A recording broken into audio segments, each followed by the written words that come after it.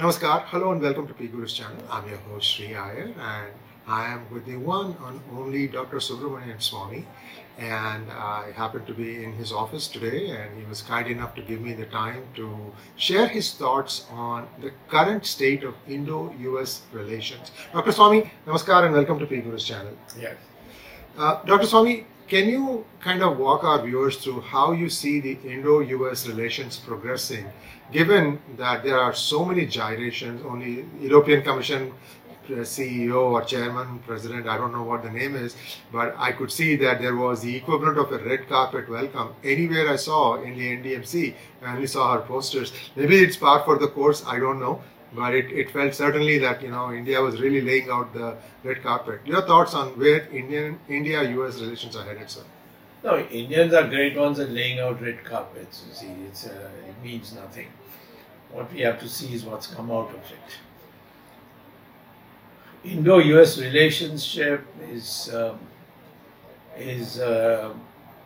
in my opinion, one of the most simple subjects which have been complicated by sheer lack of honesty in dealing with each other.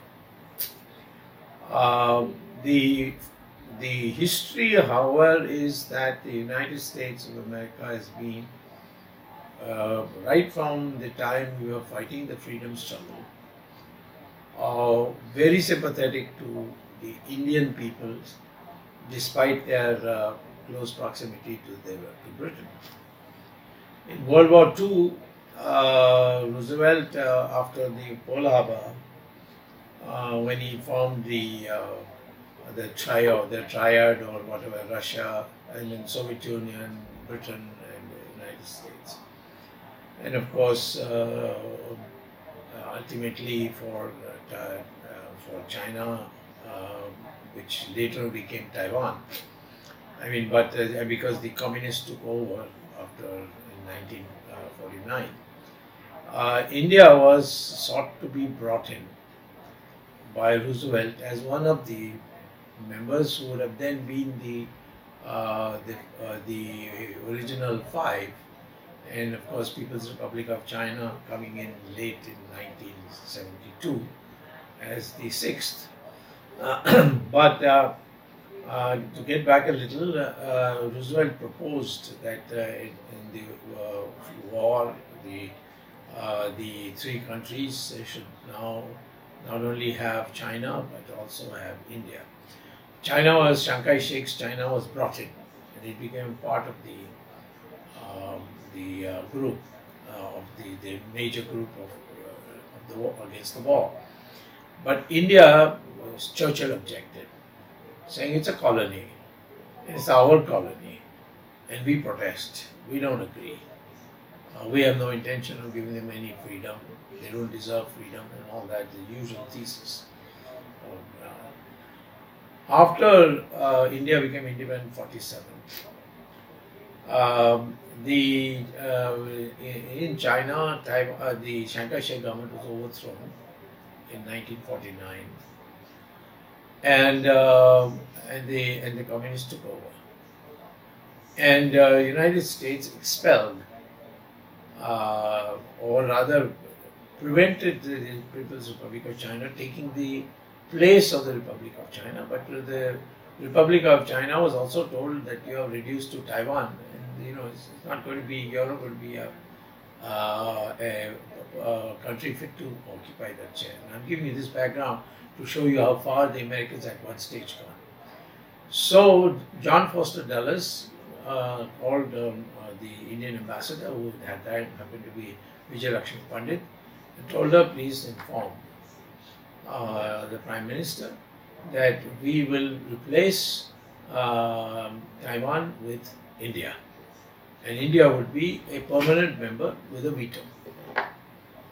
And lo and behold, they were shocked. We were all, and now in retrospect, because I've learned this much later, shocked that Jawaharlal Nehru said that this seat belongs to the People's Republic of China, and we can't take that seat. So the Americans had no alternative but to keep the seat vacant and temporarily Taiwan occupying it till it is decided who is the real China. In 1972, the thaw took place with Nixon, and Nixon anyway never liked India, so he replaced Taiwan with the People's Republic of China. So India has been out of that not because of the United States, but because of the fact that Jawaharlal Nehru did it. And according to me, there are few declassified documents, classified documents I saw as a minister. Jawaharlal Nehru did it at the insistence of Joseph Stalin not to accept it. And why he did it at the insistence of Joseph Stalin? Because according to me, this is a controversial subject, but I'll still give you my view. Stalin disposed of Subhash Chandra Bose to help Jawaharlal Nehru to be uncontested in India. Otherwise, if he had allowed Subhash Chandra Bose to come to India, that would have been the end of Jawaharlal Nehru. So, all through this pro-Soviet attitude of ours, which is now being sought to convert it into pro-Russian, although Russia is a small part of Soviet Union, the Indians have always, because of Jawaharlal Nehru, and then the subsequent leadership being influenced by the KGB in one way or the other. I won't go to the extent of saying in what way they were influenced, but I will say this KGB continued to play a major role in India in providing money to Indian politicians. All these are available in the Woodrow Wilson library and the Library of Congress, documents which the Americans photocopied in the KGB headquarters during the fall of the Soviet Union and Yeltsin coming in as president, which shows that a very large number of Indians were on the had received vast amounts of money from the Soviet Union over the years. And so the bottom line was that we can't annoy the Soviet Union.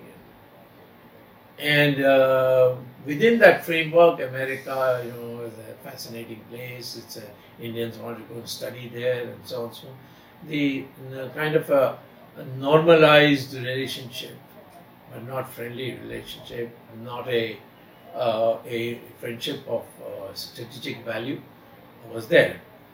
Now, I would say that the Americans are not used to that. They wanted something from India to counter China, which is now the norm that is becoming for America. There was a big period when Americans and the Chinese were chummy, see. But now, again, that old situation is coming up. But at that time, they were quite anxious. So much so that John Kennedy, as president, told Jawaharlal Nehru that your atomic energy chairman has conveyed to our atomic energy chairman that India can explode the atom bomb anytime when the political clearance comes for it. So he gave the information in 1963 that sometime next year China will become the first Asian country to be able to explode the atom bomb. In those days, it was a matter of great prestige. Yes. And said that you do it before them, and that will give you an enormous support, and we will see to it that you come into this Security Council as the sixth country. But Jawaharlal Nehru said, this peace is a passion, all that rubbish, and he did not do it. The Chinese in October 1964 exploded the bomb, and the whole attitude of the West changed, and the toying with China started at the cost of India. So here, up to here, I'm telling you what it shows is the United States always wanted to be friend with India. And it is our compulsion to be with the Soviet Union. It's not some great love. Of course, we adopted all their silly 5-year plans and so on, and all flopped. It flopped in Russia also, it flopped in India also. And we couldn't exceed a 3.5% rate of growth, which sneeringly the leftists, instead of owning up that this is what the Russian model is capable of, they called it the Hindu rate of growth. I am sure you have heard of this phrase. It's an insult to the Hindus. I mean, insulting Hindus is something, it was a plaything. It continues to this day. Yeah, even today. So, now, there was a period when I was a minister, I dealt with the Americans. I found the Americans were true to what I always believed them to be. They were give and take people. You want something, give them something. If you give them something, better take something, otherwise they think you're a country bumpkin or an idiot, you see. And if you take something without giving something that they want, then they think you're a rascal, not worth being friends with. So this give and take thing I found when I told them that I will allow your planes from Philippines to refuel in India, breaking our old policies on non-alignment, so-called, which was really Soviet alignment to the exclusion of alignment with everybody else. And then, they could fly to Saudi Arabia. That refueling led them to give me what I wanted, namely, that time $2 billion from the IMF. So, I have tested this. Today we have reached a situation. Sir, may I interrupt you for just one minute? Yeah, sure. See, this this fuel refueling, you are in a very tender majority, wafer-thin majority government. How did you manage the press? Those days, press was pretty open. From finding out that American planes were indeed landing and refueling and taking off, how did you manage the media then? Just by not caring. If you publish what you like, I care a damn. There were people nervous in my party, and there were many leftists also in my, in Chandrasekhar's. 1 foot out, 1 foot in. So, one of the ways I threatened the leftists is I will shut down the export of rice to China, to Russia. You know what that racket was? Yes. The Russians used to pay in rupees. We used to have rupee payment. Russians used to pay in rupees the basmati price for what they wanted for cattle, which is parmal rice. So the difference, they divided for KGB operations in India and for the other communists. Wow. Not communists only, congressmen. Left-leaning congressmen. Even Devagowda. So anyone who wanted money, they were ready to give. So what I'm saying is, how I got away with it, I told Chandrasekhar, we will have to default. Your finance minister, he had finance minister Yashwant. I said he's a dummy, he's more interested in getting Bollywood actresses to come to visit him than the IMF. And anyway, the world, everybody knew I held the power, because without me, Rajiv Gandhi would not have supported Chandrasekhar. And therefore, they gave me that, they are clever enough to understand this, and so they gave me the maximum. And I was American educated, that was Harvard educated. And so, there's all put together, and that I was anti-communist has been established over there. And the communists hated me, that was also known. So that gave me a lot of leeway with the Americans. And so there was nothing, it produced the results. We were saved default. So that's how we got over it. Today, we have reached a new stage. And that is what we should know. Our country had reached an agreement with China in 1996, thanks to Narasimha Rao and of course my assistants. I had been in 1981 to China and made friends with Deng Xiaoping, who opened the Kailash Mansarovar, created a tremendous atmosphere for throwing. And we decided to formalize it by removing the border issue to a processed long-term solution. I said, whatever you have just now, you keep. Whatever we have, we keep. And we draw a line, the line of actual control. And on that basis, we say, till we come to a final conclusion,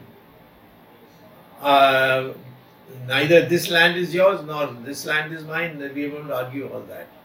We will settle down and negotiate. That was the idea. Then Narasimha Rao lost the election and the whole momentum went, and after that it just became a ritual. Now the question is that the Chinese have violated this mutually agreed line and crossed into India. And this after Narendra Modi had met Xi Jinping 18 times one-to-one, either in India or in China. And he doesn't seem to have had a clue, or the Chinese cheated him. They probably thought he was not well versed in foreign affairs, he was only interested in the hype and all that. They gave him a lot of hype. But they crawled in, took over Depsang. Now Depsang is the route we take to go to Siachen. And Siachen is a snowbound thing which slips down to Pakistan. So the Pakistanis can't come up very easily, you see. So it's very crucial for us, and I must say, to the credit of Rajiv Gandhi, he actually sent the army and took over forcibly Siachen, which was there that time. Nobody was occupying it, but he took it over. It was considered as an undemarcated. It's a very hostile environment. Yeah, very hostile. That is now under threat from the Chinese because they have taken over Depsang. Galwan, our chaps, climbed up against the orders of the military, and barehanded, they followed that protocol. There will be no firepower. Barehanded, they killed 20. Ours got 20 killed. There's some people even say 113. I think in one of your channels, one of your shows, some Chinese came and said who's now not with mainland China. He had said 113 or something. Yes. So, what bravery. That also we have given up. And the Chinese have now built a bridge across the Pangong Lake, which makes it very easy for them to come and capture. Very soon they may. The Chushul airport, which is the only all-weather airport we have in Ladakh. All this while the Prime Minister says nobody is come. So, the Americans are puzzled. I'm the only one in India who's openly attacking China. I don't need to, I was their friend. But I had told them very frankly, you have taken our land, which was mutually agreed as ours, and you've done it clandestinely. Now they gave broad hints, no, the Prime Minister was told in advance, no, I can't believe all that propaganda unless I see something in writing that the Prime Minister has agreed to. Mr. Modi had agreed to it. But so now the Americans feel with our manpower and our strategic positioning, because Tibet is to be crossed by the Chinese if they want to really wage a war with India. We are in a position where we can drive the Chinese across into Tibet. Crossing into Tibet we don't have to do, but we can make them cross. Because all this terrain, we have the advantage. So the Americans feel that you should be with them. They will give you the weapons. We don't need their manpower. We got more manpower than them. So on that basis, they want to build a solid Indo-US relationship where they can give us weapons at dirt cheap prices. And that is why Quad was formed. But I will say on your channel that Narendra Modi has an inexplicable silence on this whole issue as far as going with the Americans and against China. And very often our people are such simpletons. They say Russia has been our historic friend, they have always stood up for us. Where have they stood up for us? Even in Bangladesh. They told Mrs. Gandhi, and this is recorded, and General Jacob, who led the conquest of Dhaka, they said you cannot obliterate East Pakistan and bring in Bangladesh. You have to stop short of Dhaka and negotiate a peace for the Bengalis, but not Bangladesh. These are all on the record. And when have the Soviets really done? They gave you a lot of weapons, but we paid for it. We paid for all the weaponry we got, of course, in rupees, but that suited them. They wanted rupees to spend in India. So, the key point today is on Indo-US relations. Are you willing to accept the mandate to fight China, and whatever hardware you need for that, the Americans commit as part of the Indo-US friendship to whatever you ask for? F-35, and they can't say this is for this is not for warfare in the hills and all. No, I want my weapons for the Indian Ocean. I want my weapons for the plains. I want weapons for the mountains. And if the Americans are going to give you that, so that you take the decision not to go and invade China, but to evict China from your own territory. And of course, that means you also can evict them from outside China. Are you willing to? You put in your, and you have already demonstrated that the Indian soldiers are far more brave and far more astute than the Chinese. You see, Chinese problem is they have this one child per family. So if you have one son, that's the we all and you can, and they go there. You compulsorily recruit them. And then send them to the frontier and they get killed, that's it, then for old age there's nobody. They are also like us, their family depends on their sons, you see. So, I think we are making a big mistake in not grasping the hand of the Americans in return for modernizing our weapon. He says the Russians give us arms. What arms they give? S-400. S-400, the entire electronics in it is Chinese, and the Chinese always get first preference. Right now they have said no, because of war we can't give you any S-400. And of course there is a question in my mind, I'll put it to you in peak gurus, that there were some commissions that were paid. That I don't know who I'm not in a position to document who got it. And so you are not able to say no to the Russians because they have now got you. The Chinese have got you because they have got the Russians. The whole world knows that the Russians are the junior partners of China because they depend on Chinese money. We rescued, thanks to me, Sri Lanka. Otherwise, they would have become another junior partner. All the present problem is because the Chinese are demanding all that money and they don't have, and then they made some policy mistakes on agriculture and so on. It's all compounded. Aggravated it, yeah. So, if somebody were to say Americans are difficult people, we can't do with them, that's nonsense. You have your commitment to Russians, which is not a healthy one, those commitments, and you have their masters, their senior partner in possession of your land in violation of the agreements made in the 1990s. So what do? And you got the Indian Ocean, which the Chinese have been itching to find some access. They nearly got Sri Lanka, but now we have reversed that thanks to the Rajapakshas.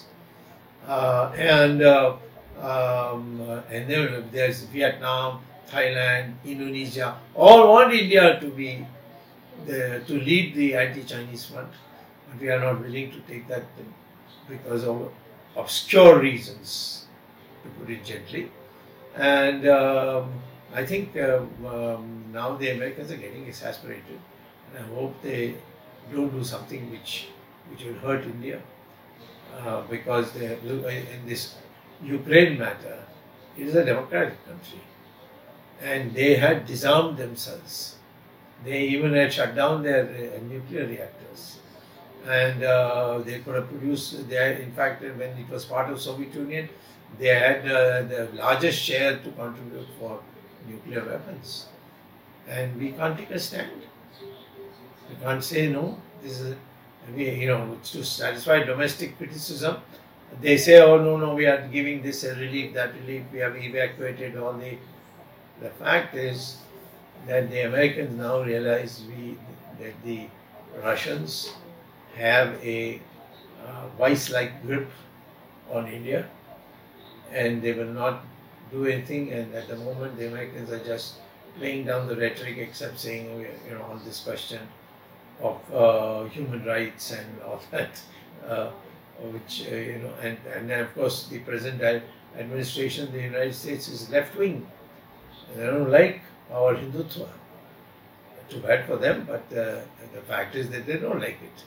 So we can have some compensatory value, for which the Americans will very quickly forget, like they have forgotten for all these years the treatment of Muslims in Xinjiang. They don't say a word about it. You see, so in short, I'll conclude, and then you can give your point of view, you can have a discussion. In short, there's never been a more appropriate occasion for Indo-US bonding to take on China than now. The entire morality is with us, the strategic value is with us, and it also will pave the way for India to become a permanent member, the 6th member of the United Nations. And the Americans can do that. And I know when we were for a brief while in government, just because I said they should be allowed to refuel, they even went to the extent of wanting us to be brought in here, brought in there. They were our big advocates. So we should use that American soft power too. They have a hard power, but they have a soft power too. And that many of our Indians have now benefited by education with now the cyber warfare techniques, electronics, so many things the Americans can give us if we are with them as a partner, and this is the most appropriate time. Dr. Swami, what you're presenting is a very practical and workable feature. Now, can India also say, okay, we will do this, but in addition, you recognize POK and Aksai Chin as part of India? Always see what it is like, what kind of a political capital can I, draw from this? Sometimes what happens, Dr. Swami, is, like you said, there are so many Russophiles that India has. So you need to tell them, look, I got this, plus this and this. Why can't India bargain like that? It's a very simple thing. Recognizing somebody's right is an easy thing. I would say that as a practical man who has dealt with the Americans at one stage, even officially, there is something you must give them first before you can ask something so substantive. If they recognize that POK is part of Kashmir and Kashmir is an integral part of India because of Accession Act and all that. Accession Act, 1935 British India Constitution. We can have a secret agreement. At first we agree, then you bring in all these weapons. And then once you're satisfied, we are now a serious partner with China, against China. I think the Americans will also find it easier to sell it to their people. Yeah. So at that time you should have some assertive power on your own public. I mean, I can't bribe them. I want something for my strategic arrangement. Whatever the criticism, I must do it. By the way, in those days I was criticized very heavily that I sold out to Sharad Pawar. Of course. Was in the forefront. He is the one who leaked it to the press also. It was kept quiet. But I said, Chandrasekhar said, this coalition is Swami and Rajiv Gandhi. You talk to both of them. All the leftists went to Rajiv Gandhi. So Rajiv Gandhi kept asking me, how long is this going to go on, this refueling? I said, it's going to stop within the 1 week. So, yeah, it was only 100 hours. I know. 100 hours, that was it. That's it. So, yeah. So, it got over. Then he said, no, Rajiv Gandhi went to Russia, Soviet Union, to meet Gorbachev to explain. He instead told him, contact Mr. Chandrasekhar and ask him please to recommend me to the Americans. This is the official record. And poor Rajiv Gandhi looked, he just drew a blank. Then he came to Iran. Iran said same thing. Oh, the Indians, they are now treating us like fellow Shia brothers. So, I mean, there are ways on which you can, soften these things. So I think we should tell the Americans, the people of India, that we have very short weapons, and because of this Ukraine war, the Russians have shut down all the weapons we should be getting at this time, and therefore, we need. And the Russians are very good friends of the Chinese, if you don't want to say they are junior partners, and even when the Chinese came into India clandestinely, the Russians told us it is just a routine. Yes. We have dealt it at length in one of our hangouts. Yes, April 20th. That's right. Yes. There was a lady officer. We transferred her out and rebuked her. She was the first one to tell us that these people have already come across and they are preparing to take over the whole of Ladakh. So I think we should not be driven by the masses. There should be occasions when you must lead the masses. And it's a question of explaining. And if you have a accreditation or a reputation for being an independent person who can tell anybody anything, like myself, then you tell them, no, you wait. This will also help us in Kashmir, it will also help us in the United Nations. All this, but we can't do it all overnight. But at the moment we are getting the weapons we need most of all, the most modern weapons of the world to deal with China. And people will not press any further. Thank you so much, Dr. Swami. As always, every conversation with you is a new revelation. There are quite a few revelations in this episode. Viewers, please like, share and subscribe to our channel. We really need your support. And also don't forget to click on the bell button. Namaskar, sir.